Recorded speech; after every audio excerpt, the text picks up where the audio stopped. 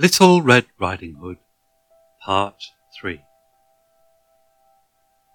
"Granny, why is it so dark in here?" said Little Red Riding Hood.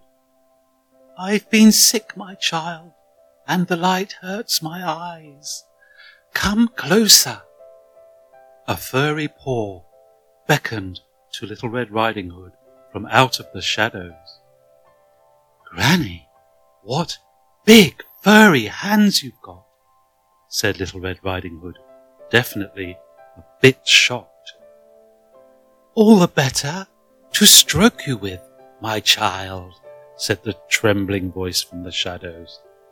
"Come closer so that I can stroke your beautiful hair." Two fierce, hungry eyes glared brightly from out of the dark place where the trembling voice came from. Little Red Riding Hood took a step closer to her grandmother's bed. "But, grandmother, what big eyes you've got," she said. "All the better to see you with, my child. Come closer so that I can see your pretty face more clearly," said the trembling voice from the shadow, followed by an eager sniffing sound. "Granny, I don't want to seem rude, but what a big nose you have," said Little Red Riding Hood, stepping closer, a little afraid now, but curious.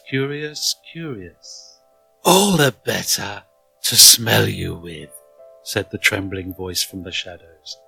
Only this time the voice trembled less, and there was a sly, hungry sound to it. "Come closer so that I can smell the sweet perfume of your fresh, young skin." Little Red Riding Hood, uncertain and nervous, stepped closer and saw a set of shiny teeth being licked by a drooling red tongue. "Grandmother, what big teeth you have," said Little Red Riding Hood, terrified now. "All the better to eat you with," said the wolf, as he leaped out of the bed and swallowed Little Red Riding Hood in one big bite. Then he ate all the sausages in Little Red Riding Hood's basket, and the bread and butter, and all the jam and honey. Greedy, that's what he was, greedy. The wolf, now full of food, including 2 people, felt happily tired. He lay down on Granny's bed and fell into a deep sleep. Snore, snore, snore. Back in the sturdy wooden home of Little Red Riding Hood's family, her mother was getting very worried. Little Red Riding Hood should have been home by now. The snow hadn't stopped falling, making her even more worried. "Maybe she stayed with Granny," said Little Red Riding Hood's father. "She's a clever girl. She knows not to try to come home in this weather when she's safe and warm in her grandmother's cottage." "I know, husband, but I have a terrible feeling that something is not right. Please go to grandmother's cottage and make sure they're safe," said Little Red Riding Hood's mother.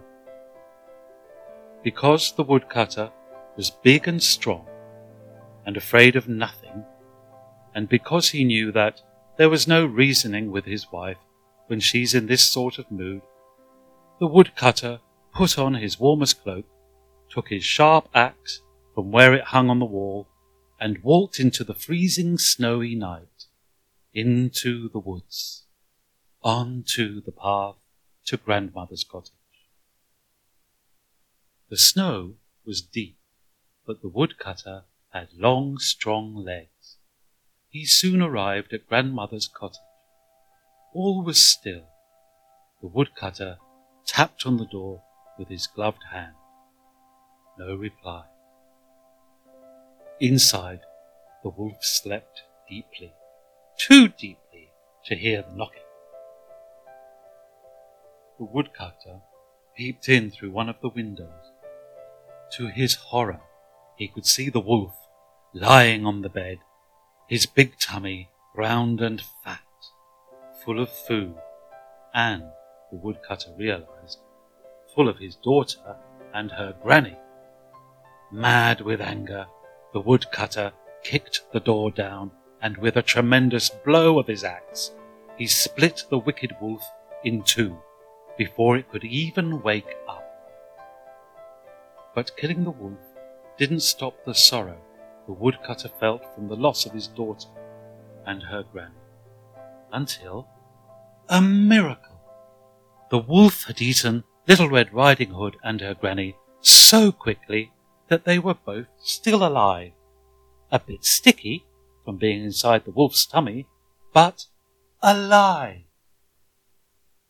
There they stood, blinking their eyes and delighted to see Little Red Riding Hood's daddy, who was crying for joy at the sight of them. Little Red Riding Hood and her granny cleaned themselves up and had a cup of tea with Little Red Riding Hood's daddy before heading back to the village to tell Little Red Riding Hood's mummy all that had happened to them. Of course, she didn't believe a word of it. The end.